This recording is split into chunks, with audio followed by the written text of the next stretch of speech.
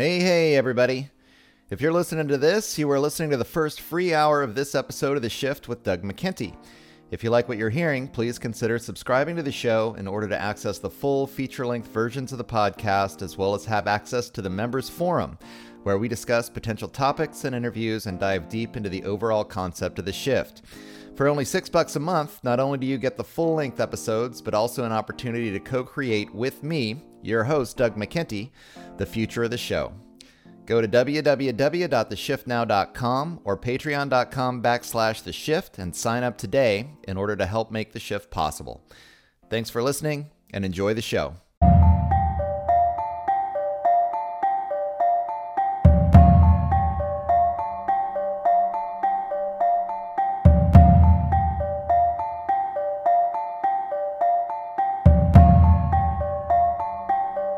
Good morning, noon, or night, whenever and wherever you are listening to The Shift. I'm your host. My name is Doug McKenty. This episode was recorded on August 10th, 2021. Today on the program, I present to you artist, musician, and blogger Tessa Lena. Her blog, Tessa Fights Robots, presents controversial issues in a very non-confrontational way. The emphasis on love, healing, and compassion create a foundation for discourse that is difficult to argue with. While clearly passionate about issues such as healthcare freedom and big tech censorship, as well as a concern for the many signs of a coming technocratic and transhumanist dystopia, Tessa's messaging has a way of tackling the big issues without attacking or blaming, without shame or judgment, for those who will not or cannot see the world as she does. Perhaps her unique approach comes from the lived experience of growing up in post-Soviet Russia. She remembers what it was like to transition from totalitarianism to freedom. Though the change was far from seamless, her writing portrays the feelings of one who knows better than to take freedom for granted. Her background as an artist also gives her a refreshing perspective you will not get from the many political pundits, armchair philosophers, and independent journalists who all seem to have an axe to grind. Tessa has no skin in their game. She feels no need to engage in the left-right paradigm and argue the superiority of her chosen team. Yes, she stands up to bullying in all its forms, but she does so with the understanding that the bully contains some secret motivation, some hidden fear, some unhealed trauma that causes them to act out the way they do. While displaying the unwavering ability to engage in critical thinking concerning her subject matter, Tessa's world understands that emotional health ultimately drives the bus. She writes more like a poet than a politico. Though her posts are very political, her approach provides a refreshing escape from the often contentious world of the blogosphere. Hidden within her narrative may just be the key to winning that fight with robots, to escaping the postmodern machine world we have all become so accustomed to, and to beating back the forces of technocracy and transhumanism that seek to purge us of that which makes us human. Stay tuned for this conversation that will cover all of that and more. If you haven't already, go to www.tessafightsrobots.com to find more about Tessa, her music, and her musing, or go directly to www.tessa.substack.com for her blog. If you like what you're hearing, please fight the robot by liking, subscribing, and sharing this podcast with your social media networks. We rely on listeners like you to distribute this information, as many social media algorithms, generated by artificial intelligence, are designed to suppress information that reconnects us with what it means to be human. As always, go to www.theshiftnow.com and click on the free content tab or sign up to the newsletter to keep abreast of all news and information produced by Doug McKenty Studios. I want to give a big welcome to Tessa Lena for agreeing to this interview, and thank you for helping to make the shift. Hey, everybody, and welcome to the 87th episode of The Shift. I'm your host, Doug McKenty. I'm happy to be joined today by Tessa Lena. She is an artist, musician, and blogger who is currently living in New York City. Tessa, how are you doing today? I am very good. Thank you, Doug. Thank you for having me.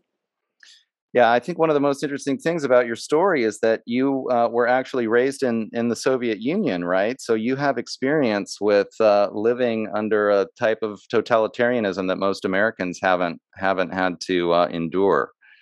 Well, I have been raised mostly at the ruins of the Soviet Union, but I remember that time of the transition and the celebration of free expression and everybody just having this spiritual upheaval. And actually, now I realize that that sound of spiritual freedom was probably the sound of multinational corporations moving in and clearing the market. But, like nobody really thought about it this way, and the feeling was extremely sincere. So to me, it is mind-boggling to see the absolute axioms of my formative years, such as free expression is good, censorship is bad. Like those things are suddenly flushed into the toilet in America, out of all places. So to me, it's extremely bizarre and surreal. Yeah, I mean, how crazy it's been actually, even for me as an American, to see almost a celebration from a lot of people. This as the censorship has moved in for sure. It's just so wild that Americans seem to have lost their principles. I mean, that's the way I see it. Actually, is that there should be certain principles about boundaries that the government's not allowed to cross in terms of your individual decision making process about your private life, and people have lost a lot of that. I mean, maybe it's because they haven't experienced what happens when those boundaries don't exist. It seems like, well, it's certainly starting to happen now, and I think it's going to get worse here in the next couple of years. Well, I think there has been a lot of work put into people thinking that way. So it Sure. didn't just happen coincidentally. There has been a lot and a lot and a lot of work put into that. And also, I think you're right. People always, I think whenever somebody welcomes censorship, they always assume that it's the other guy who's going to be censored. Yeah. Like nobody thinks that tomorrow their own precious opinion might be censored. But that's usually what happens, because today it could be ultra right, even though today I think anybody who says anything slightly dissident is immediately branded as ultra right, even if that person has nothing to do with anything right. But Right. that's just how they're branding it. But people assume that they're going to be the ones in charge of the machine they're building. But usually the machine just goes all over them. Yeah, absolutely. I guess before we get too far into it, do you want to just give people a little bit about your history in your own words, and kind of describe what turned me on to your work is the blog. I know you've been working on that at least for a couple of years now. But why don't you go back? Because I know you've been doing music for a long time too. Well, I've been doing music and writing for a while, and now I'm actually realizing that I always ask people on my podcast and say, "Oh, talk about yourself." And now I am realizing the burden of it. Sure, I know. So I guess, well, I'm Russian and therefore dangerous, and Right. I have been doing music since I was 5. I did classical piano, and then I was in bands, and now I have a band called Tessa Makes Love, which preceded my blog that is called Tessa Fights Robots, which right now I write on Substack. I started doing that after the pandemic, and my reasoning was that previously I've been writing on my own website that is also called tessafightsrobots.com, but I've noticed that my domain was severely downgraded anytime I would say something about big tech, which is a lot what I was writing about anyway. Mhm. So I knew that if I start talking about the pandemic, like forget about it. I'll be on page number 1,000 million, like nobody will find me. So I figured, why don't I just take the Substack thing and write there? And then I started talking about the pandemic, and I've been pretty vocal because I just could not stand the lies. That was just too painful to stand the lies. And I'm not Right. saying answers, obviously, because nobody does, like to the full extent. But at the very least, making my opinions known, I think that's important, because otherwise they're just eating us. Yeah, I've been loving reading your blog, and you've been actually quite busy on that lately. I invited you on the show, and then I was like, well, I need to, keep up with what she's doing. It seemed like you were producing a new blog post every day. So congratulations on that. It's great to see somebody that's working so hard to spread your ideas. And the thing that really grabs me about your blog, I mean, it's you don't shy away from your opinions about things, but you're also not really, I don't know, not argumentative or political about it. Do you want to? Well, why don't you just kind of talk about, like, when you started writing it? You said you were talking a lot about big tech back in the early days, and then how it's evolved over time. Well, first, let me talk about the non-argumentative part. Sure. Like, it so happens that I've lived under different systems and different governments and different isms. And my own observation is that people more or less behave similarly as far as say, psychological trends are what drives people. So the talking points may vary greatly and may be the opposite of each other. But the fervor and the psychological drive struck me as extremely similar. Therefore, fairly early in life, I have resolved to not really paying attention to isms and talking points and paying more attention to the feeling and the person that I'm talking to and the subjectivity and the emotion that's driving them. Because oftentimes people can say, I mean, like they want to kill people like you, but then they'll give you a cup of tea and like share cookies with you. I mean, it's right. so I really, it was kind of a combination of just what happened naturally and also conscious effort to focus on each person and take subjectivity as a primary thing, comparing to whatever isms or whatever ideology or politics they subscribe to. And I have learned without much trying actually to get along with about everybody as far as the ideological spectrum, because I think that most people are sincere. I mean, granted, there are people who intentionally create systems of lies and systems of domination and systems that are genuinely destructive. But the number of those who do it on purpose in cold blood, I think is very small. Like most people just, they do whatever they feel hurt, they feel insecure, they feel offended, they feel whatever. It's like the whole generational thing. So it's much easier and more productive, in my opinion, to address that and to talk to each person rather than, oh, you said this, you said that, or whatever isn't you're attaching yourself to.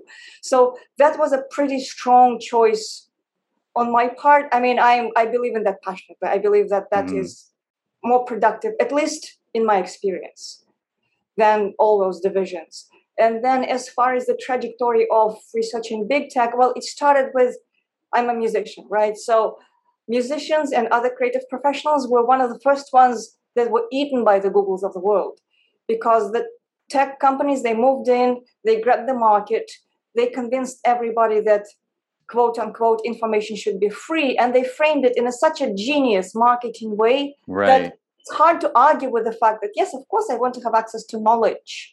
Like that's natural, right? And if I'm a poor student and I want to pirate music, then I'm poor, I'm entitled to it, right? I mean, those greedy labels, blah, blah, blah. But the funny thing is that was all manufactured narrative. And most people don't even realize that, because tech companies have been at it for, over 2 decades. They've lobbied and they've bullied and they've bribed academics and, cultural figures. And the things that we assume are just a naturally developing cultural narrative or how people feel, there's so much work put into that. And I would have no idea about it if I weren't personally impacted. So as a musician, I got involved in musicians' rights activism, and that led me to researching big tech, and that led me to researching transhumanism. And so I've done that for, I don't know, 7 years, 8 years, longer. I mean, I don't know. So I've been reading and writing about all those things. And of course, as you research big tech's theology and their AI Godhead, which was actually an actual AI religion that was registered as a religion a few years ago by one of the Google people. So as you research that and you look at it, and it's like batshit crazy. It's absolutely insane, but they're so confident as they talk about it, and they have so many funders. And I guess people like to believe in fairy tales, and there's just so much funding around it, and so much through funding, cultural power. But then again, I wrote about it and I was appalled, but I wrote about it in a manner of, conversation over a glass of wine. Like, this is awful. Hope like that might actually come to the forefront one day, but one day after my lifetime, one day. So I was kind of like forewarning into the far future that this can happen. And then when last year happened, I was like, what the fuck? Like all those things that were supposed to happen after my lifetime. Like, what are you kidding me?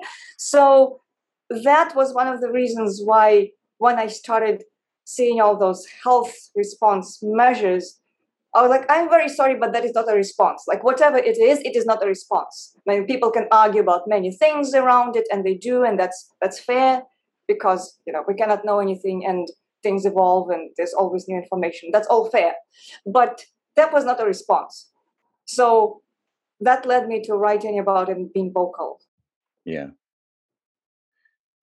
Well, there's a lot there to unpack. We could spend the rest of the interview talking about each one of those topics. So I want to go back to this choice that you made about writing from this point of view of feelings and subjectivity, because it really comes across in your writing. And it's actually, it was very refreshing to me to start to get to know your work and to kind of like feel that out of your writing. Like it's so, I mean, you're saying some pretty radical things, some things that would create conflict, if you're coming at it from an ism perspective. But the way that you approach it from this emotional place, I think it's really powerful, and it really evades that kind of conflict. Like, it's very clear that you care in your writing, and even though, again, like what you're saying may be considered controversial or very political, it's hard to argue with what you're saying, because you come at it from, I mean, the solutions are always about love and about healing. So I guess, maybe just go into that a little bit more further. I think I was listening to your interview, like with Mark Crispin Miller, and you guys were talking about the divide and conquer technique that the isms really present, like that. And that's just it, like getting into these conflicts when you approach having these kinds of arguments from that perspective. But when you take the ism out of it and you put it into this human framework, it just, again, very refreshing for me to read, and very, very non-controversial in a way, but also very clear what your message is. Well, I guess I genuinely do feel that love, because I think we as human beings fuck up massively, all of us. Right. And that is just how it is. And that is one of the best modes of learning. Like, hopefully there's not too much havoc happening as we fuck up, but that is just how things work. Yeah. So having done a lot of that, I feel humble, because sometimes I feel I have better clarity or all those things, and it might be true or not. I mean, like, I hope it's true, but at the same time, I think that the point is not to bring people from point A to point B that is scholastic, as in, okay, this is wrong and we're not going to do it this way because it's wrong. And in some cases, again, like, I'm building this 300,000 million layer tower here. So in some cases, if your house is literally on fire, probably there's not too much time for, debate. Yeah, right. But I mean, existentially, you can argue, but for all practical purposes. But hopefully, when things are on fire, people also think quicker. But in most cases, if something is, say, existentially correct, even in the sense that it's love and it's collaboration and harmony and all those things, but you cannot force somebody to be loving or to be understanding. And if you just force somebody to follow a certain behavioral pattern, by force, theoretically, from the brain. Right. It's like you're not really accomplishing why we're here, because that's about something mysterious and internal, and everybody deserves and is fully entitled to walking their path however they wish from the inside. And then again, there's no formula. It's a very complex dance. It's an extremely complex dance that I think as a human being, we can only get some idea about. We cannot really fully understand it or describe it, because there's so many people, so many entities, so many different desires, so many different trajectories. And we just kind of carve out our path, and we do our things from the inside, and we try to dance with others in the best possible way we can think of in each moment. Mm-hmm. And there's zero formula about it. And of course, if somebody's going at us, with a tractor, with a brick, or with a gun, all those things, it's important to think fast and to protect and to do all those quick things, quick protection. But beyond that, it's we are in such a mess culturally and globally with everything that happens environmentally, even without any transhumanism, which is its own, kind of worms. But we are in a very messy situation. How we handle nature, how we handle each other, how it's messy. We can't just say, okay, here we are, and tomorrow, by force of rules, we're going to be in a better situation. So how it works. So to me, it's important to understand the beauty of the entire thing, as in, yes, we're fucking up massively, collectively, right now, really badly. And yes, I absolutely pray for the kindest resolution and the kindest learning process. Absolutely. From my heart of the hearts, I want it for everybody and for myself and for everybody in the kindest way.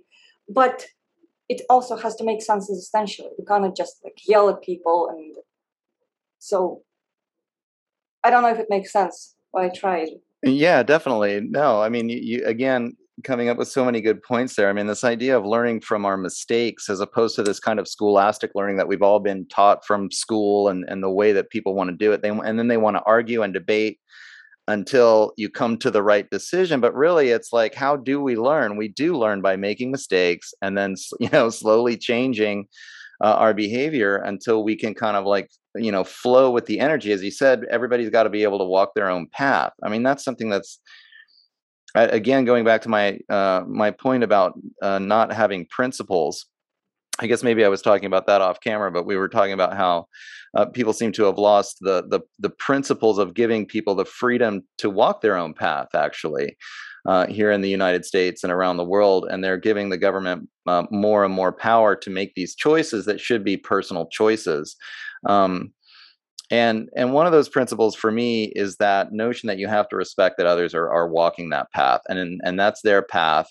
And I'm not here to impose my will or my belief on somebody else. I'm here to be humble, as you say, because I've made enough of my own mistakes to know that that's the only approach that really, that really works or has value. I mean, and and then allowing people to learn from their own mistakes, and just maybe hopefully providing a good example, or providing other opinions that, like, maybe this will work for you better than the way you're doing things now, instead of this constantly feeling like we've got to impose on other people what we believe would be best for everyone, or for them, or for whatever. And that it's something that's really come into my mind in this last year and a half of the coronavirus, that people's health uh, is really a personal decision, and how they deal with it. And the system, or the government, the corporate government, uh, public-private partnership, as I describe it,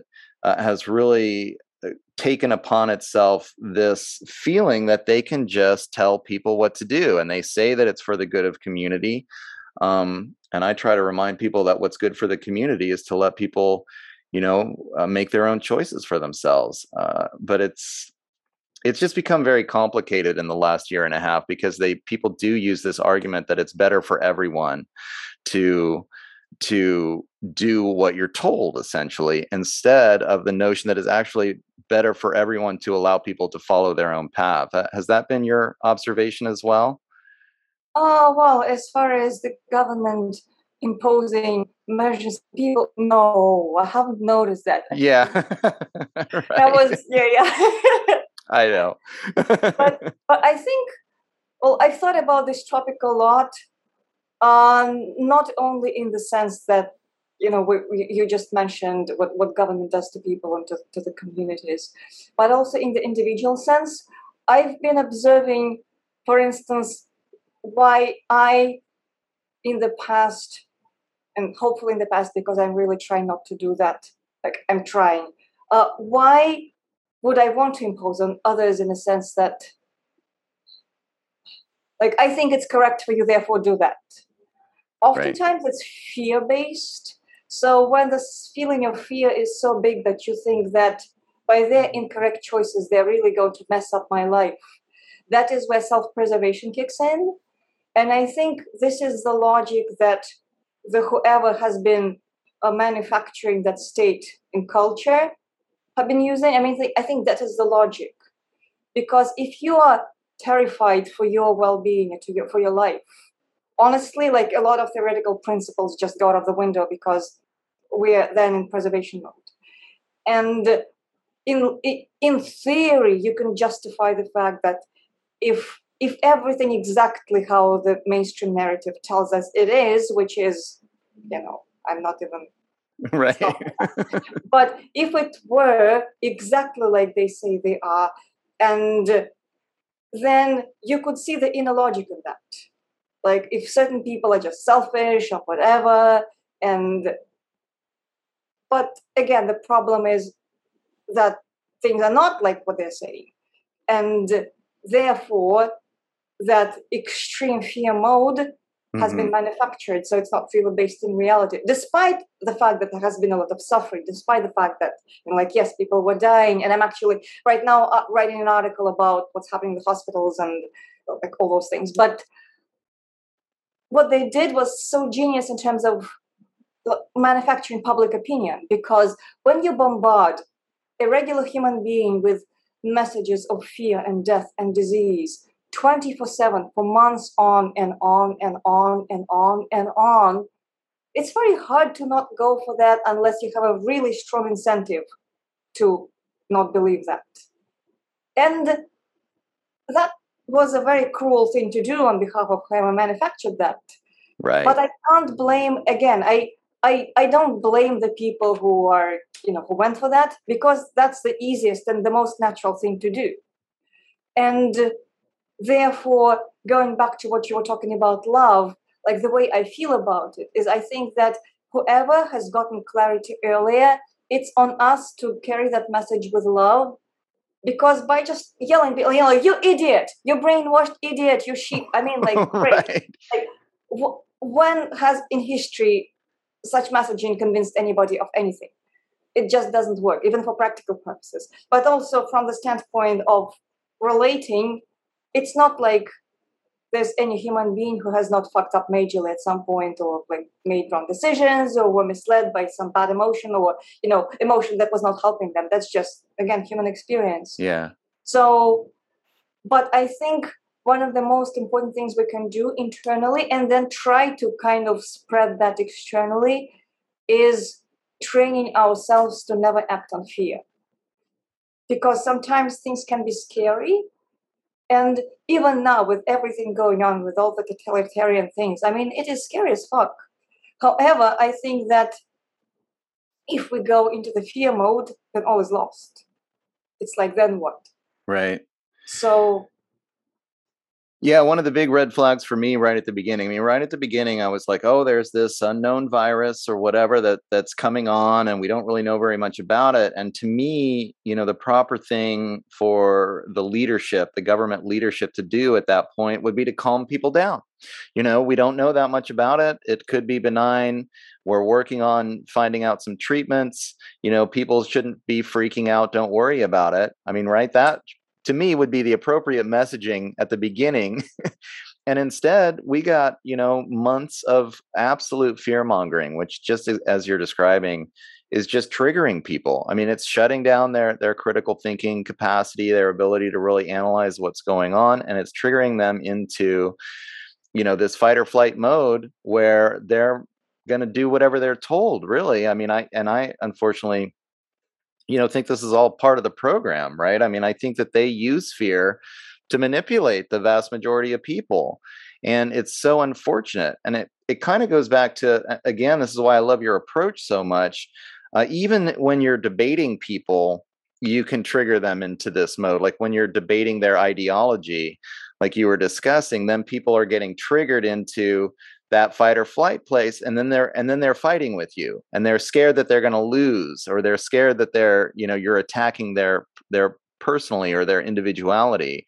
And it's this triggering mechanism psychologically that I think we, as people that are trying to open other people's minds, or at least present them with information that may be counter to the narrative, to the mainstream narrative, that might be different from what people are used to hearing, we have to actually be aware that we don't put people in that fight or flight mode, that we maintain, that we keep them comfortable, and calm, and just have conversations from this place of love, so that they don't get triggered. You're not getting into a fight, and then it's going to go nowhere, right? I mean, I just see it happening all over the place, these fights that happen and then they never get resolved. Well, that is very observant. A lot of that is happening. And it's definitely not a very easy plight. I try to do that, but I have kind of decided that there will be many cases where I can do absolutely nothing. I mean, like, if people want to believe whatever they want to believe, they're entitled to it. There's nothing I about it. I can do, and it's kind of, again, in the moment, case by case. So you just feel it out. If I sense that there's some room for communication, and then I try. And if I feel like there's none, then I don't, and I kind of forget about it.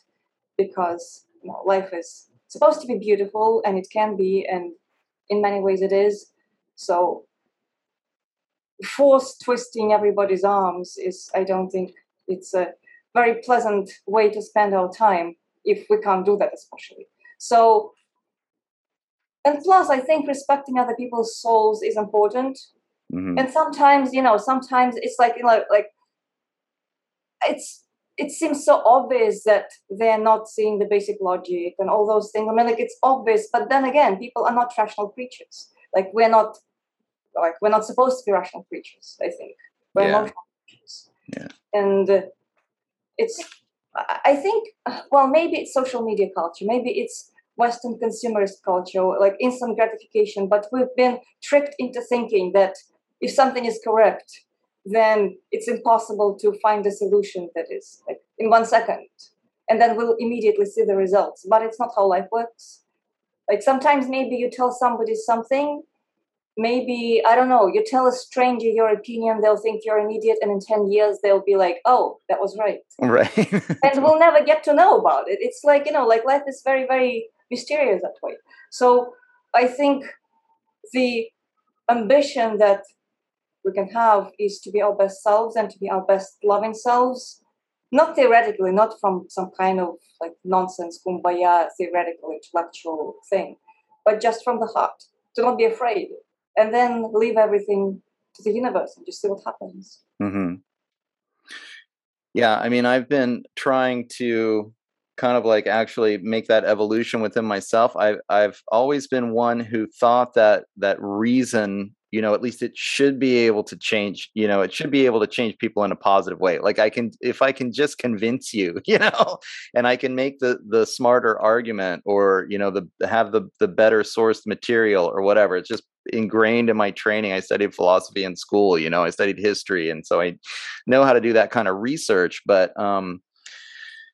especially in the last year and a half, I've really gravitated towards learning about about psychology more and more, because it seems like the psychology aspect to what's going on here is way more important. And I'm 100% coming to the conclusion that human beings really are emotional creatures. And when we get into this rational place, we're separating from that organic part of ourselves. I mean, probably one of the biggest issues with our culture today is that people don't have respect for the emotional side of themselves. I mean, and it's something that's been repressed, I think, for so long, even, that people have a hard time understanding how to express themselves emotionally.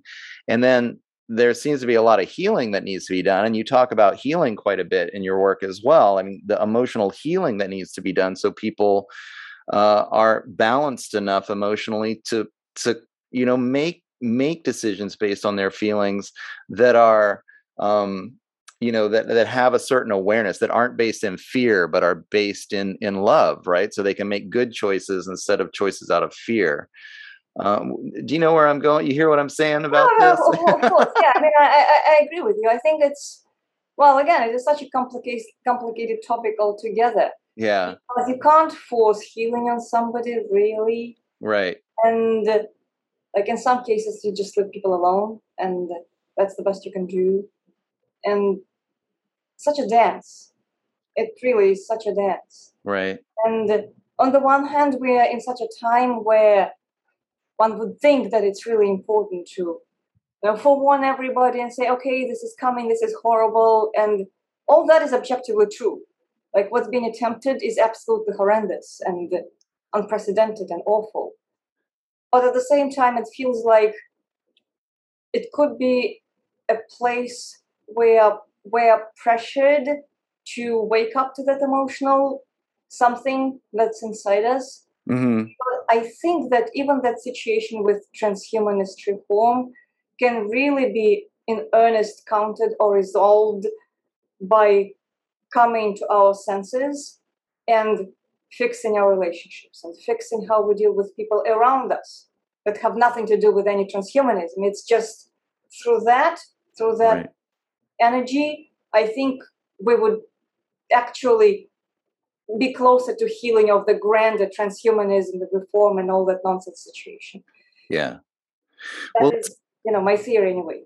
yeah, no, I'm right there with you. I mean, people have to learn how to communicate with the actual other human beings around them. I mean, so much of life you can get trapped in your head, and it becomes this theoretical world that doesn't even really exist, and you're not, and then you're separating yourself from those emotional connections from the people that are closest to you, and families become emotionally unhealthy, and then communities become emotionally unhealthy, and then we end up in a situation like we're in right now, right? I mean, I think so, yeah. and so, I mean, gosh, I think it's so hard because so many of us, I mean, the way, and people who listen to this show will know, I talk a lot about like patriarchal systems or patriarchal consciousness, versus more matriarchal or more partnership ways of organizing society. And, and then like using yin yang, you can think of it yin yang too, where, the rational or logical has taken so much precedence in our culture over the emotional. And to get people to like realize that their feeling self is actually where the action is. Like this is where life happens. Like this rational self that we all think is who we are. Like a lot of people identify with their thoughts, right? And they're not really connected to themselves emotionally, but it's just a delusional world, really. And I think that's where, maybe this is a complex conversation to have. So, hopefully we'll make some progress here. But I wanted to get through some of these ideas with you because you write about them so well in your work, and it's such an important topic to like be able to figure out how to discuss. But because people are focusing on their rational selves, they're self-identifying with their isms and their ideologies and all of these other things, and they're not connected with the emotional self, which is what needs to happen. And then what you said about people, I had a friend of mine one time tell me something that is just always stuck with me, that you can't be healed unless you want to be healed, right? And how many people are living in denial, like they're identifying with that rational self. They don't see how out of balance their emotional self is, and they're unwilling to go there. They just can't even see it. So that's part of the challenge. It takes a lot of patience to really actually help somebody heal on that emotional level, I think, because so many people want to avoid that part of themselves, that needs that emotional work. Do you find the same thing? Kind of know where I'm going? I think so. Well, I think when it comes to helping people, if we can only heal people strictly around us or help them heal, that will be a major accomplishment of life. Yeah, yeah. Because I think also people around us are around us for a reason, and maybe we have something to offer each other in terms of education or lessons, or regardless of whether it feels completely harmonious, like in each moment or not, there could be something there. And yeah, it is complex. I mean, there really is not many clever words I can use to describe that situation, because you've pretty much described it. Like, it's complex and it's challenging, and I think that life really happens very much in the immediate, in our bodies, in our relationships, and in our feelings. And there's nothing wrong with rational per se if it is at the service of harmony inside, or as they say, put your mind at the service of your heart. Right, right. Mind and rationality, I mean, it's a beautiful tool. Like, logical thinking is a beautiful tool. It definitely has its uses. Yeah. But unfortunately, going at somebody who disagrees with, but have you seen this study? Like, that doesn't really do much. Right. So I think we're intended to use our emotions and our rational thinking in harmony, and that's where good things happen. But getting there, again, first of all, one has to figure it out internally and continue learning and continue maintaining, and then learning how to deal with people who seem more broken, and then do it with patience and do it with love. And that's a lifelong, program of hard work. And like, hopefully there's also a lot of joy along the process. Right. Hopefully not too many mistakes. Yeah. Well, it's been helping me to think about things in terms of like this emotional healing, because I think that a lot of the people that, I have disagreements with, certainly around what's happening now with Right. the pandemic and everything, and the people that are really getting aggro about wanting people to get vaccinated. You put a blog post out just the other day about the vermin. We're starting to hear these words that where the fascism is really coming out, where the people who are unvaccinated are the vermin and they need to be oppressed or put into camps. Or, I mean, it sounds like, as you mentioned in your blog post, like the language of genocide. And so it's easy to get really upset at the people that are promoting these kinds of concepts. And I am upset with the people in leadership positions that are pushing this. I mean, those people who are in leadership positions have taken the responsibility to be there and to lead the people. And when I hear things like I did last week, where it was the pandemic of the unvaccinated over and over again, and the president was saying the pandemic of the unvaccinated, and the vice president was saying it, and it was completely not true. I looked it up. I'll cite the study, right? It was a study from last April out of a hospital system in Ohio, and most of the data was collected before many people were vaccinated at all. So it had nothing to do with what's happening in the last couple of months. But nonetheless, the leaders are saying these things, and I do blame the leadership when they start to use that language, because, as you described, that is the language of genocide. When you start, you're asking the rest of the population to literally attack the other part of the population, or be afraid of the other part of the population. That's when you're getting into really dangerous territory. But long story short, to make my point, the people that are being influenced by that kind of propaganda, to me, I'm realizing more and more that they have actually been emotionally traumatized. Like, all of this is about fear and this fear-based thinking, and the people that are just listening to the leadership when they start spewing this nonsense, and then are becoming afraid. They're becoming afraid because their emotions aren't grounded, their feelings aren't in balance. They've had some post-traumatic stress that is causing them to get triggered into this other place. And so when we're dealing with, our friends or neighbors or family members that are getting into, this fear-based model, and are listening to all of this kind of language from the leadership, I think it's so important to have compassion. I think it's just the only angle. We can't get into a fight with these people. It's not going to work. It's not going to help. It just perpetuates the cycle of violence. We've got to somehow figure out a way, to approach this that can help to heal those people in our lives that are being affected by this propaganda so negatively. Well, I think here's where close relationships really come to the forefront, because it's pretty hard to influence people who are not a part of your immediate circle. I mean, they have no reason to really care about what you have to say. Mm-hmm. And if they have a strong emotional belief, then it is what it is. So with people close to us, we have some leeway, and they may listen to us and gradually come out of that spell. But I am also upset about this whole trajectory, obviously, because when they're talking about camps, and I was just watching a video that in which I forget this person's name, but he did a kind of people in the street video where he was pretending to have people sign a petition to arrest the anti-vaxxers. And some people were signing it, and they were like, "Yay, that's what you have to do." And right. I was like, "Wow!" "Wow." Yeah, that's crazy.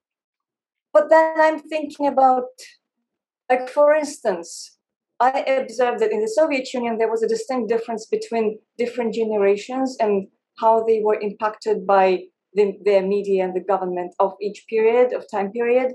So, for instance, the generation of my grandparents, who were born right after the revolution of 1917, they were raised entirely by that culture, in that entirety. That's what their schools, that teachers at school were telling them. That's what the textbooks were telling them.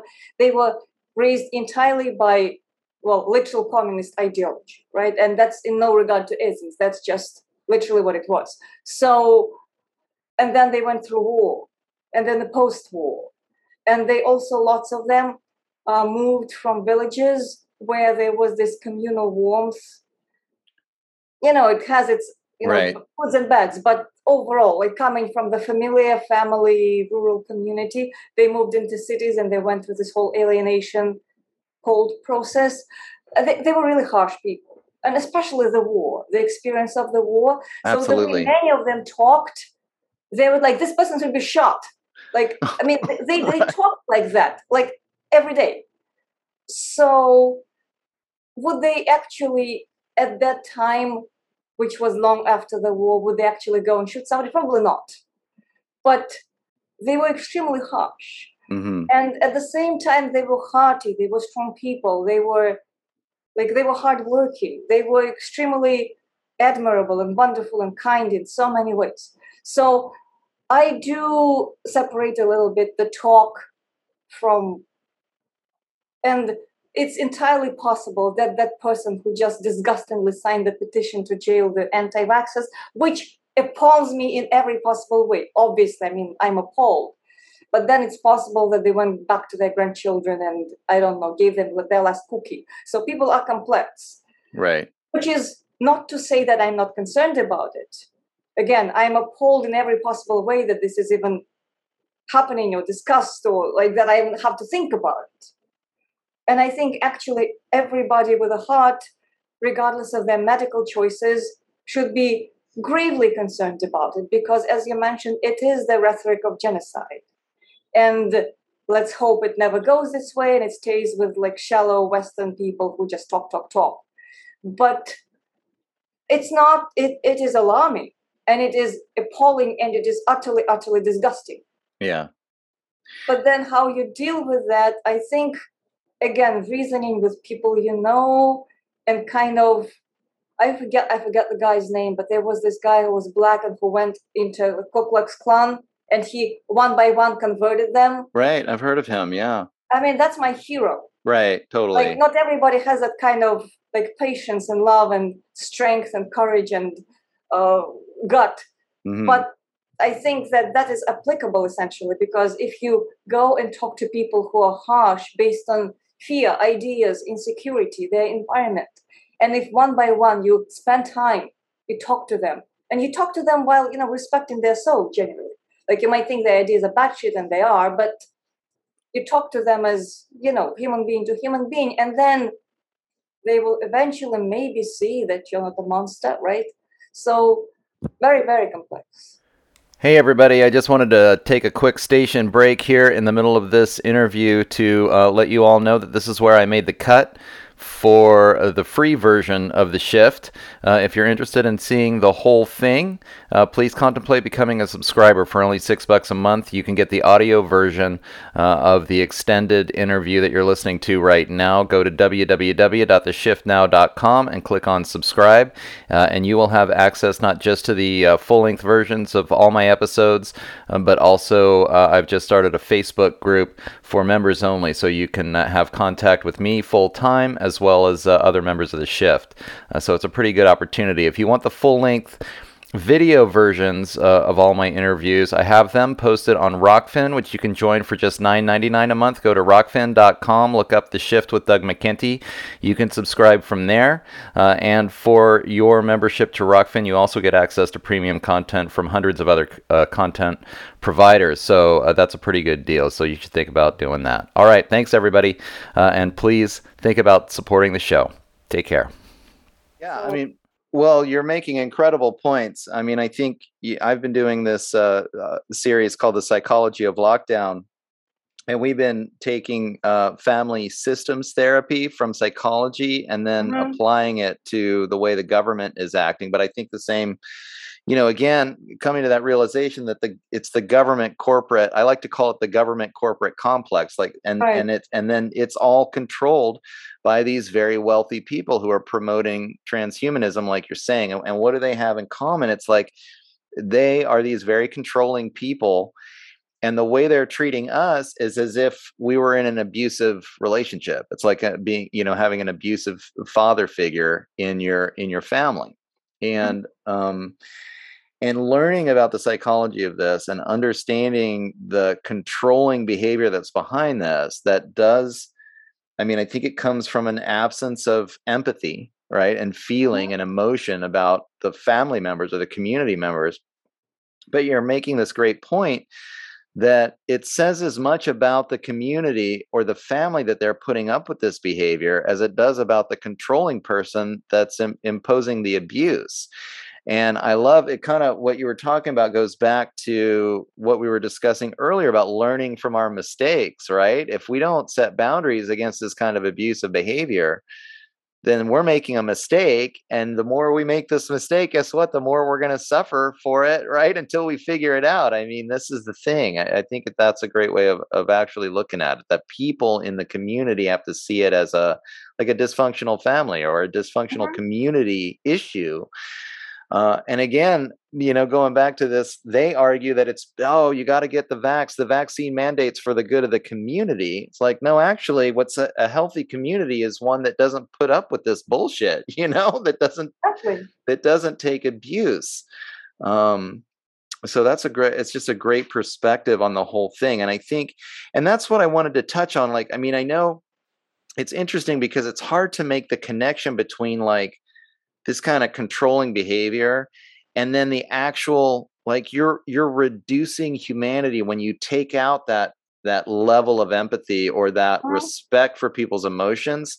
You're reducing humanity to a machine, like treating a person like they're a robot already. Like, it doesn't matter, might as well just build a robot. And then they imagine they can build a robot that works better than the human machine that they don't care about. It's not about, it's so wild. That addiction to control that really causes people to reduce others into this robot form, rather than respecting that spiritual form, that organic soul that creates that individual, that deserves respect and autonomy and compassion.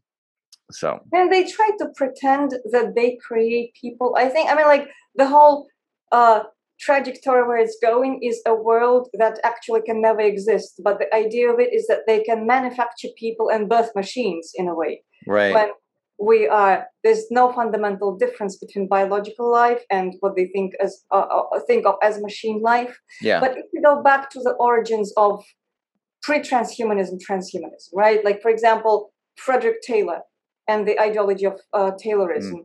So for anybody who doesn't know, so Frederick Taylor was the founding father of systems management and the whole thing with Ford's factories and mass manufacturers cars on the conveyor. That came from the research and work by Frederick Taylor. And so the idea was that what Taylor did at some point, he just hired some people and he observed what they were doing as they were manufacturing, like whatever they were manufacturing, and then he broke whatever they were doing into small tasks, and he figured out ways how to optimize every task. And this way he kind of turned the workers into robots, and the workers were pissed. They did not like it. Right. But the productivity of factories increased, it just went through the roof. So the factory owners obviously embraced that methodology of scientific management because that was working better. And then we kind of faced that dilemma of what's efficiency, who does efficiency serve, and what's the trade-off and what's the balance of priorities. Because, for instance, okay, so efficiency allows us to make a lot more of something quicker. Okay, who is it good for? Like, is it good for everybody who participates, in which case great, or is it only good for whoever owns the factory? Yeah. And if for the sake of serving that one person's ideas or profits or whatever, if we existentially accept that it's okay to do that in order to serve more of that thing quicker, in order to sell more of the thing at, make more money for that particular person. So if we accept that existential okay to do that at the price of people losing their creativity and people being squeezed for time. Actually, at some point, I wrote this article that's called Speed Up, and it has to do with, well, the conveyor in the literal sense of it and how it worked, but also how we're squeezed for time right now and how many of our choices are determined by the fact that we're constantly sped up. Like, we don't have the luxury of just taking the time and be in awe of the flower or the sky or any of those things.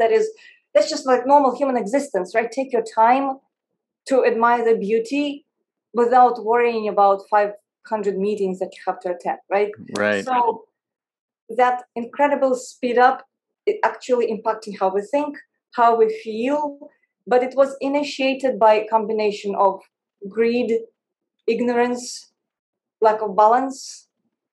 Because again, if it can be done in a healthy manner, like everybody benefits. Like, we have this nice tool and everybody likes using it and it's pleasurable and we make more things. Great, fantastic, awesome. But if it is at the expense of creativity, whereas, say, a craftsman making a table, that's artistry, right? He may take a week to make one table or a month, and he's enjoying every moment of it. And it's like almost none of that moment is work because he's enjoying it, right? So it's like he's making this table, he's selling it, and then he didn't actually have to work in it in the sense of like suffering, right? Because it was enjoyable. But then you put that craftsman on the conveyor, he's a nothing, he's an ant. You can say robot, but there's no creativity in there. So his life from that point on is misery. Yeah. So, and that movement psychological where you decide it's okay to do that. It's okay for the sake of whatever. It's okay to exercise control over other people to the effect of turning their life into misery, and to the effect of stealing their spark and stealing the magic of their life that I haven't created. It's not mine, but I'm going to take it away.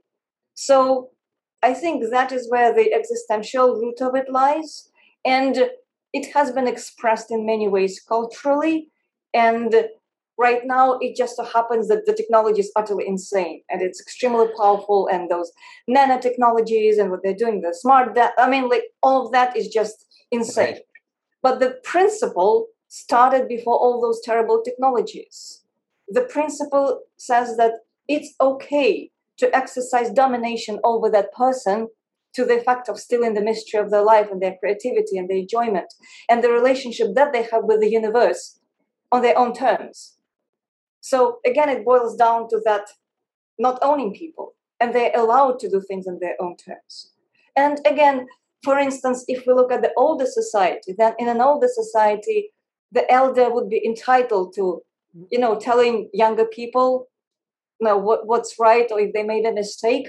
But then the assumption is that the elder person really comes from a place of spiritual understanding, genuinely, like no bullshit, not pretending, but genuinely trying to be in harmony with the spiritual world and do what's right spiritually. That's a very different standpoint of, I just decided it's a wonderful idea that you have to believe in God this way or work with your hands in a particular way. That's two universes. It's different. And on the surface, it may seem like it's the same thing because one person telling the other what to do. But in essence, it's entirely different, like fundamentally different. And that difference might have been lost, or maybe we have lost that culture of doing things from a spiritual place. But like, to me personally, I think, again, the way out of it is trying with the most sincerity to really do things from a place that is spiritually healthy. And it doesn't mean perfection. It doesn't mean having any idea what you are doing. It just means be really, really determined to do things that are spiritually honest and healthy, and actually, like praying to your ancestors, to, however you believe, whatever your religion is, to God, to nature, to your ancestors. We're all different. We all have different systems of beliefs, but do it with uttermost sincerity and uttermost determination to actually do things right. And just, be guided about how to do things right, because it's often very, very difficult to know. So I think this is the way that the transhumanists are kind of leading us toward in a very twisted way, because at some point it's going to be impossible to avoid. Well, I mean, this is just the thing, right? And I love the way that you're describing it, because I think transhumanism is that anti-spiritual philosophy that humans are just cogs in a machine that are to be used for essentially the pleasure or the profit of just the few people at the top who are the controllers or the controlling class. And then what you talked about with like Taylorism or Fordism, and people are really like being reduced, completely alienated from their own craftsmanship and reduced to just one part on the assembly line. And just having, I mean, we've lived with this now for 120 years. A few generations who have really been living in this world where we just get a job and we do this one thing every day over and over again, and we don't get to express ourselves creatively, and we don't get to manufacture a complete product that is a reflection of our own artistry and our own craftsmanship. And I think, like, I'm listening to you, I'm thinking the opposite of this is to live in a world where everybody gets to be an artist, right? You find out what you're passionate about, and then you create. And what you create, you get to trade with other people, and they get, instead of the, cardboard, plasterboard table that you're getting from Walmart that you screw together and it lasts for a couple of years. If you move it too much, it's going to break. You get a family heirloom table that's going to be in your family for a couple hundred years, right? And it's going to get passed down from generation to generation because it was built by a craftsman, by an artist who knew what they were doing and who cared about the product that they were putting forth. And we should live in a world where that's the norm, where everybody has really nice stuff because that stuff was made with love, instead of this garbage, this consumerist garbage that we've been fed that are created by people working on an assembly line that are totally alienated from their true selves. And it's just amazing. It's amazing that, I mean, it's like, this is the yin and the yang of it, right? I mean, you've got the transhumanists turn everybody into a machine on one side, and then you've got, the organic artists, the craftsmen on the other side, these two completely different ways of looking at the world. And we've just pushed ourselves so far in this one direction in the last 100 years or so, couple hundred years. Maybe, I mean, arguably it's been kind of building towards this for quite some time, but certainly it's only been in the last couple of generations where these transhumanists have really developed this whole thing where they're applying, not just on the at the job level where everybody's working the conveyor belt, but on the social level where they're applying social engineering, and the propaganda is just hurting everyone. You're not, people aren't thinking for themselves anymore. They're not thinking with their hearts. They're just like trapped in this machine world, and they're allowing themselves to be controlled. It's difficult to kind of parse, the differences in the philosophy when you start talking about like what is the machine world and what is the organic, what is it that the transhumanists are taking from us, really? What have they been taking from us and our families for these generations? What's going on that we're worshiping this rational mind, and we're allowing the world to be like crafted separate from our organic selves, separate from the natural world, right? And we just need to start being able to like imagine that other world, that spiritual world, into existence, And so, I mean, we're getting past an hour and a half here. With the last bit of time that we have left, I wanted to finish up with, I know because you've written a couple times in a couple of your blog posts that what is happening right now, I mean, this seems to be like an end game for these transhumanist guys. And as you were talking about, my God, we're learning about this nanotechnology. We're learning about this graphene oxide that can theoretically be implemented. They've been studying how to get this stuff in our bodies, and then they can use radio waves and frequencies to control our thoughts. I mean, it sounds so sci-fi, but you look it up and you find out that billions, Right. millions, and billions of dollars have been spent on this technology. This is what we're letting these guys work towards, if we continue on this path. And so it does appear that we're getting towards this end game where either we're going to let this happen, or we can all learn from our mistakes, right? And not let ourselves get pushed around. So how do you see this playing out? I mean, do you see an awakening able to happen here? Because, I think that to me, the more and more they push, like they're almost playing their cards, right? They're playing their hand.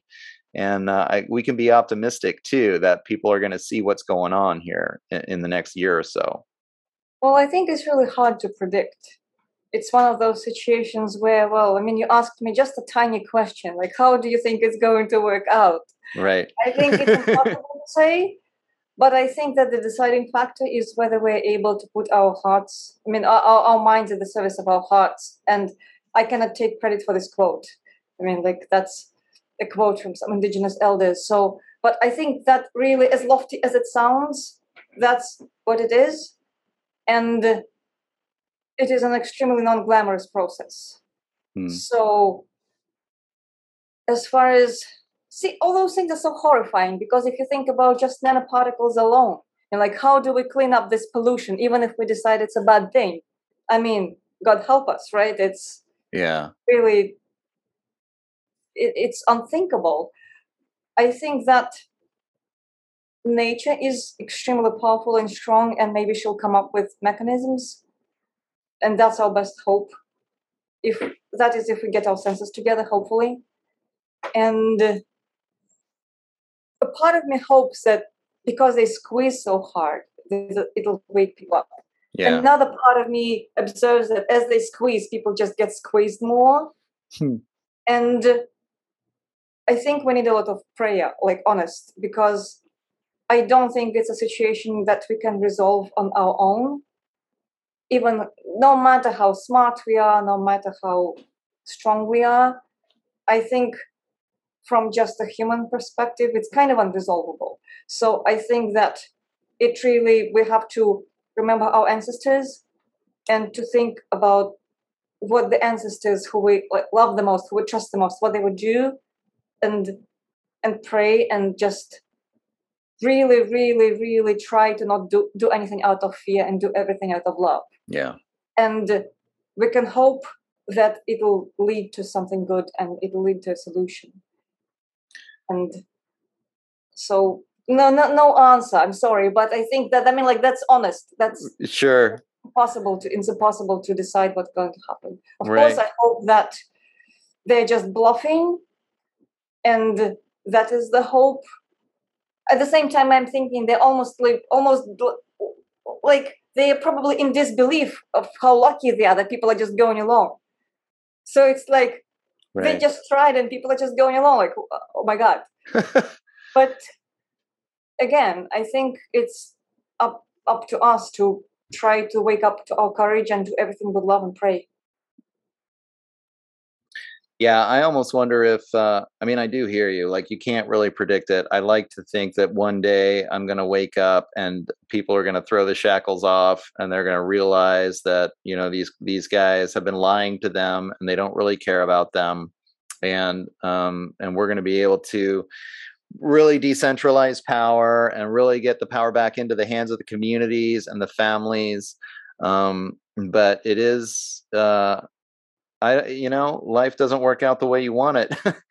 And I am starting to think too, there's a third option besides just like everybody's going to wake up or everybody's going to, become a slave, which is almost like this segmentation of society where some of us, I know a lot of people are talking about moving out into the woods, and starting sustainable communities. And those of us that, just don't or have had enough of the machine can go figure out how to live a lifestyle, that's a little bit closer to nature and maybe be far enough out of the whole game, that they won't mess with us, that people will be in the cities, and those in the city, they're going to be in the smart cities and they're going to be, on the blockchain, getting the UBI and just, following the program. But some of us are still going to be able to manage to be out in the wilderness, farming our own food, raising some animals, making it work. And that may be a more realistic vision of the future, that we're just going to kind of separate, and hopefully, those of us living in the woods are going to keep that spiritual flame alive, right, and pass it down to the next generation and keep on trucking. Well, hopefully. I think, again, it is so complex and so hard to predict. I have a feeling, well, specifically in this country, it feels so much like Soviet Union falling apart, just on the purely sensory level. It feels so similar. So I'm thinking, I don't know if this country is going to stay together. Like, is it going to separate? Depending on the ideology. Like, Yeah. honestly, that part I don't care, because either way, either way, as long as people stay alive and like relatively healthy, formalities are less important. But it just feels like total decay of the empire, and it makes me sad because I actually do like this place with all its imperfections. It's Yeah. where I am. But It is amazing. I mean, the stuff that's happening now, like this level of censorship, it's something I never would have thought would happen here. I mean, the level of control. And I don't know, I've actually questioned myself. Have I just become more aware? I mean, back when I was growing up in the 80s and the 90s, and I mean, they were clearly still pulling this stuff. I think about 9/11, and like, well, I mean, they had the structure in place to pump the propaganda. The lead up to the Iraq war was very similar in terms of the lies that they told to convince people to go into Iraq in 2003. So, maybe it's always been here. Maybe the empire has always been stronger, and it was just me who thought, and I think a lot of Americans, in fact.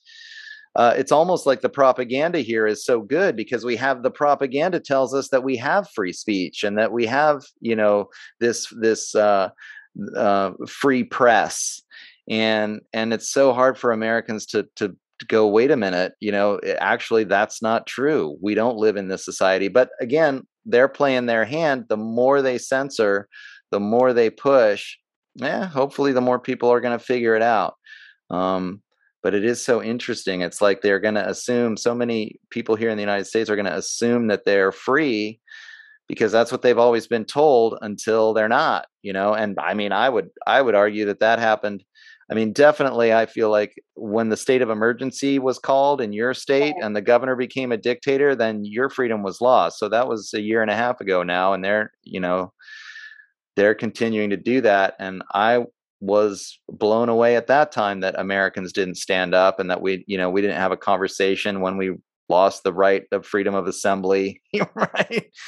Oh, so I don't know. I think before that there were a few forbidden topics that you could not talk about and keep your job at the same time, but it was very narrow. I mean, like, there were just a few topics. Yeah. And I think people could even talk about the pharma industry. Like a decade ago, it was okay. Now, Right. all of a sudden, the pharma industry is our best friend and our savior, despite their history and billions of dollars they paid in fines for doing exactly what the crazy conspiracy theorists are saying today they're doing. But, it's no longer acceptable. So I think you're right. A lot changed in the past year and a half. I mean, that's obvious. But it was building up, for sure.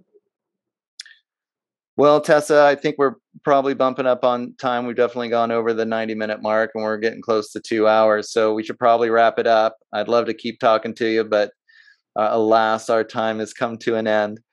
Well, thank you, as everything does. That's right. That's right.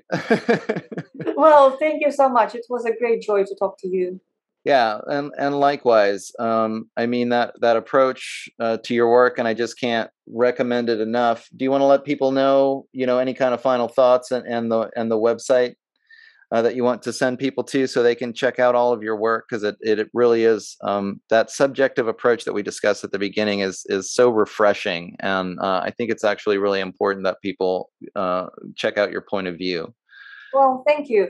Well, the easiest way to find my latest work is Tessa, Tessa, on Substack, so it would be tessa.substack.com. And if you Google Tessa fights robots, then you'll find me somewhere. Mm-hmm. And on Twitter, I am Tessa Makes Love. And yeah, that's that. And I have a Telegram channel that is in a very baby phase. I kind of just started putting things up there. All right. Well, that sounds great. And thanks again for the conversation. And again, thanks for your work. I mean, I think if people check it out, they'll see what I'm talking about instantly about your style. And again, it's just so refreshing to hear that, like, non-confrontational, that emotions based, but also still straightforward and talking about very controversial topics. And still, clearly setting your boundaries about what you believe and what you don't believe in, but doing so in a way that is very non-confrontational. And it's people need to learn how to communicate more in that way, in that good way, because it really does touch people in the heart. It gets more into that emotional self, and it gets people out of their head, which as this whole conversation has been about, is so important. And I hope that communities and families and this whole entire culture can make that transition, because thinking with your heart and not with your head, I think we'd see a major shift happen in the world. So thanks again, and I'll let people know that you've been listening to The Shift. I'm your host, Doug McKenty, and you can check out all my stuff at www.theshiftnow.com. I'm getting to where I have quite a bit of material. If you click on the free content tab, I've got a lot of stuff going on right now. The Psychology of Lockdown series. I've been working on a COVID-specific news show, The Facts and the Fiction. So I'm getting a lot of information out right now. And you can find me on social media. My personal page on Facebook is actually kind of the one that gets the most traction. So that's just Doug McKenty. And you can look up The Shift with Doug McKenty on lots of other sites. I've been promoting my Odyssey site a lot more lately because YouTube is being YouTube, and I got a couple strikes. So going on Odyssey. I also have a Telegram channel at The Shift with Doug McKenty, and I am at DMcKenty on Twitter. So thanks everybody for listening. And thank you so much, Tessa, for coming on. And thanks for the work that you're doing. I really appreciate it. Oh, thank you. My pleasure. You bet. Take care. Bye. Well, all right, ladies and gentlemen, there was my conversation with Tessa Lena, and it was a wonderful conversation to have. I wanted to have her on. I wanted to have this kind of complex conversation, and I hope we pulled it off, about what it means to be human, because she does such a great job on her blog of writing in a style that you really feel connected to what she's talking about. It's not the typical argumentative style that I hear and read, every day from everybody else, right? There's something so unique about it, and I wanted to flesh that out. And especially, her whole concept about fighting the robot, right? I mean, what does that mean to fight the machine? It was kind of an esoteric conversation, but it's one that really needs to be happening during this time of the COVID lockdowns, of the Great Reset, and everything that's going on right now. I mean, we're starting to get more and more of an understanding of the Internet of Bodies, the Internet of Things, just how much control the kind of technology that governments, corporations have been working on for decades now is starting to come to this forefront. 5G is starting to put so much of this stuff online that it feels like we're starting to be a part of some kind of science fiction movie where if we don't stand up for our humanity and what it means to actually be an organic, living human being, apparently these people have plans to just plug us into the Borg like some kind of Star Trek story. And it's literally out there. I mean, I read things on the internet like you all do, I'm sure. And I think this has got to be crazy. There's no way this is true. You start looking it up. Well, there's the patents. There's the peer-reviewed studies that show how, they're learning how to use this graphene oxide to get it into our bodies, and then they can start to control our emotions with electromagnetic fields, and that they've been working on this stuff for decades. I mean, there's a whole other conversation to be had about who decides what technology to work on? Like, who are these people that decide this is what the government is going to spend billions of dollars through the DARPA program working on, right?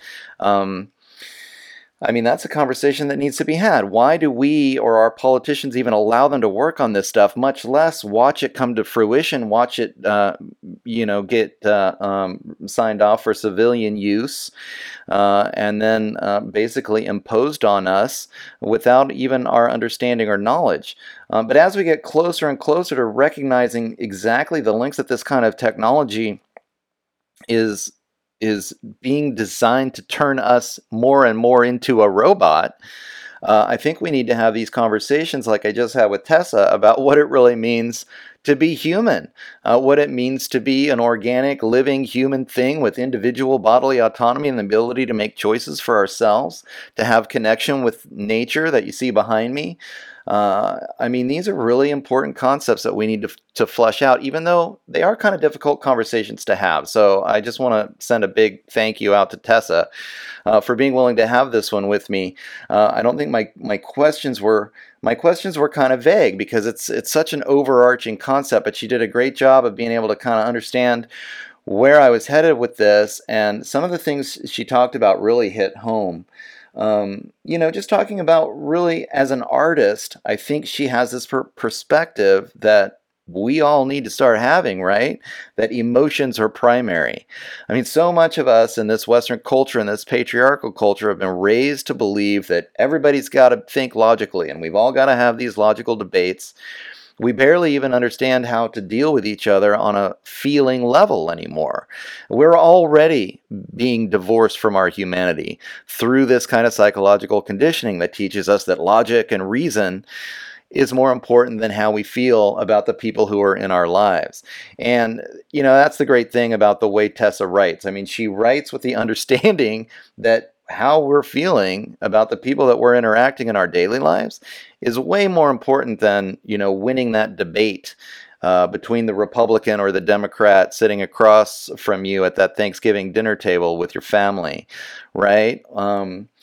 And we've got to understand and take this on. And something I didn't talk about with her, but it really makes me think about is it's interesting that from my understanding, the patriarchal religions always separate good and evil, right? And then this allows the authority to say, I represent the good. We've seen that quite a bit in the last 18 months, right? And a lot of the acolytes of the authority saying, well, you must be selfish if you're not doing what the authority says because the authority is telling you to do what's good for the community, et cetera, et cetera. This is the age-old argument. And when you separate good and evil, very, very often it's on the good side is, we have access to the truth, to the knowledge, to the logic, to the reason. This has given us the truth. You see that in the whole scientism movement today.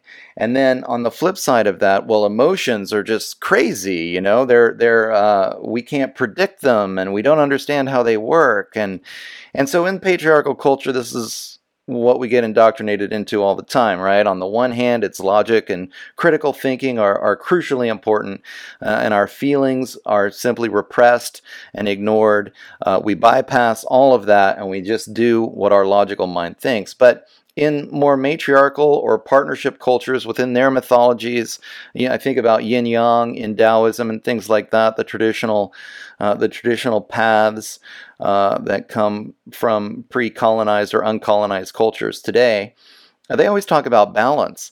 It's not that logic and critical thinking is unimportant, but it is that it's not more important than your emotional self and how you feel about life and how you feel about the people around you. And this balance is what's so crucially important. And that is what comes out for me in Tessa's work. She's really able to say, look, how we feel about each other is important. It's at least as important as how well we think about the technocrats or the transhumanists or the fascists or our political beliefs or the left-right paradigm or whatever, or the solutions to the world problems. I mean, maybe the solution is exactly within her messaging itself. Like, it is that we just start caring about how we feel about each other. And that's the revolution, right? And just kind of be able to put aside like this logical, this critical thinking, and this perspective. Again, not to say, and if you go and you read Tessa's stuff, clearly she's a very intelligent woman, and clearly she's applying critical thinking to everything that she's doing, but she's doing so in this wonderful balance and this dance that understands that the emotional side of things is at least as important. I mean, in this day and age, I think healing that emotional side, that is the way that we fight the robots, right? That's the way that we get out of the machine world. And I loved her description of how that machine world has really affected all of us. She got into the idea of Taylorism, which was kind of the precursor to Fordism, who Henry Ford was influenced by to create that conveyor belt mentality where we as human beings are no longer are artisans, right? We're not there's not somebody that's making your shoes, a leather craftsman. There's not somebody that's building your table, who's going to build you this table that could be a family heirloom that could last for literally for generations. And that, yeah, you're going to pay more for that, and that craftsman is going to live a great middle class life, and you're going to have a table that is a family heirloom that's going to last for generations. And that table is going to be an expression of the soul and the artistry that individual put into making it. Instead, we're telling that craftsman, that person who inside their soul wants to be a woodsmith, and we're saying, here, go work at the factory. Here's your part of the assembly line where you take the little peg and you stick it in the little hole, and then the next guy down the line is going to put the little leg into the little table thing. This is just completely alienating. And when she started getting into that, it really just clicked for me that it's like, this is exactly what we need to turn around. We have got to get into a world where efficiency is less important than craftsmanship, because maybe it takes time, but we actually have the technology in this day and age to create a world where everyone should be an artist, everyone should be a craftsman, and no one should be alienated into having to work some crappy job. It's only because we've created this hierarchy where consumerism, the whole drill, right? Where the people that own the means of production are at the top, where everything is mass produced. I mean, we just need to, the way I see it, we need to decentralize everything. We need to decentralize power. We need to decentralize economic power. We need to decentralize government power into the city level, into your community level, and ultimately we need to have respect on the individual level for bodily autonomy so that we're not just slaves to the machine. And that is the message that comes through to me when I read Tessa's work. So I just want to thank her again for coming on. I hope that she had a good time. Again, I felt like my questions were a little bit vague. I didn't quite understand how we were going to get this point across, but her answers really did a great job of expressing that difference in humanness. One of the other things that she mentioned was that human beings, we fuck up a lot. And I think it's one of the things that even attracts the transhumanist crowd or the scientism crowd to think that we can transcend this organic body and we don't make mistakes anymore, right? The robots don't make mistakes. They always do everything right all the time. The flip side of that philosophy, the organic side, is to welcome our mistakes. And I've heard this from my friends in Lakota ceremony, and I've heard this from my Tai Chi teachers over the years, that making mistakes is the natural state of humanity, and learning from our mistakes to be better people. That's how we grow as human beings.